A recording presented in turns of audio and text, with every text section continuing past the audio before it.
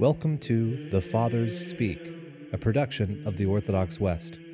Each day, Father John Fenton reads a selection fitted to the Western liturgical calendar from one of the Fathers of the Church.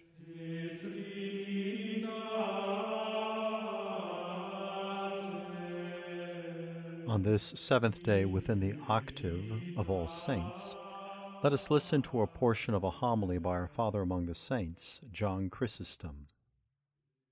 The man who with reverential love admires the merits of the saints, who continually sings the praises of the just ones, should imitate their saintly ways and their righteous lives. Should he find delight in the virtue of some particular saint, let him find an equal delight in obedience in God's service. Does he praise a saint? Then let him imitate that saint.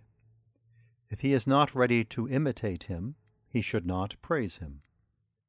Who praises another, let him make himself worthy of his praise. Let him who admires the meritorious life of a holy man himself become worthy of admiration by a like holiness of life. If we love the good and faithful because we admire their goodness and fidelity, we may, by doing what they did, become like them. Nor is it difficult for us to imitate what they did. Observe that these saints of ancient days did their heroic deeds without the benefit of any example. They did not imitate others. They left themselves to us as examples of virtue to emulate. So while we derive profit from them, others may derive benefit from us, that through his servants Christ may ever be glorified in his holy church.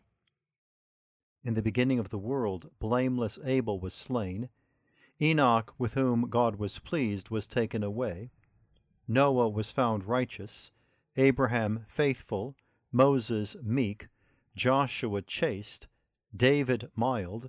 Elijah acceptable. Daniel holy. And the 3 children rendered victorious. The apostles, disciples of Christ, are held to be teachers of the faithful. The valiant confessors give battle, the heroic martyrs triumph, and Christian hosts armed by God always prevail over the devil. All these have been men, alike in valor, unlike in their strife, glorious in their victory.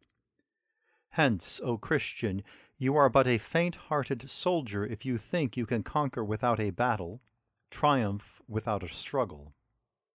Use your strength, fight manfully, wage a fierce battle.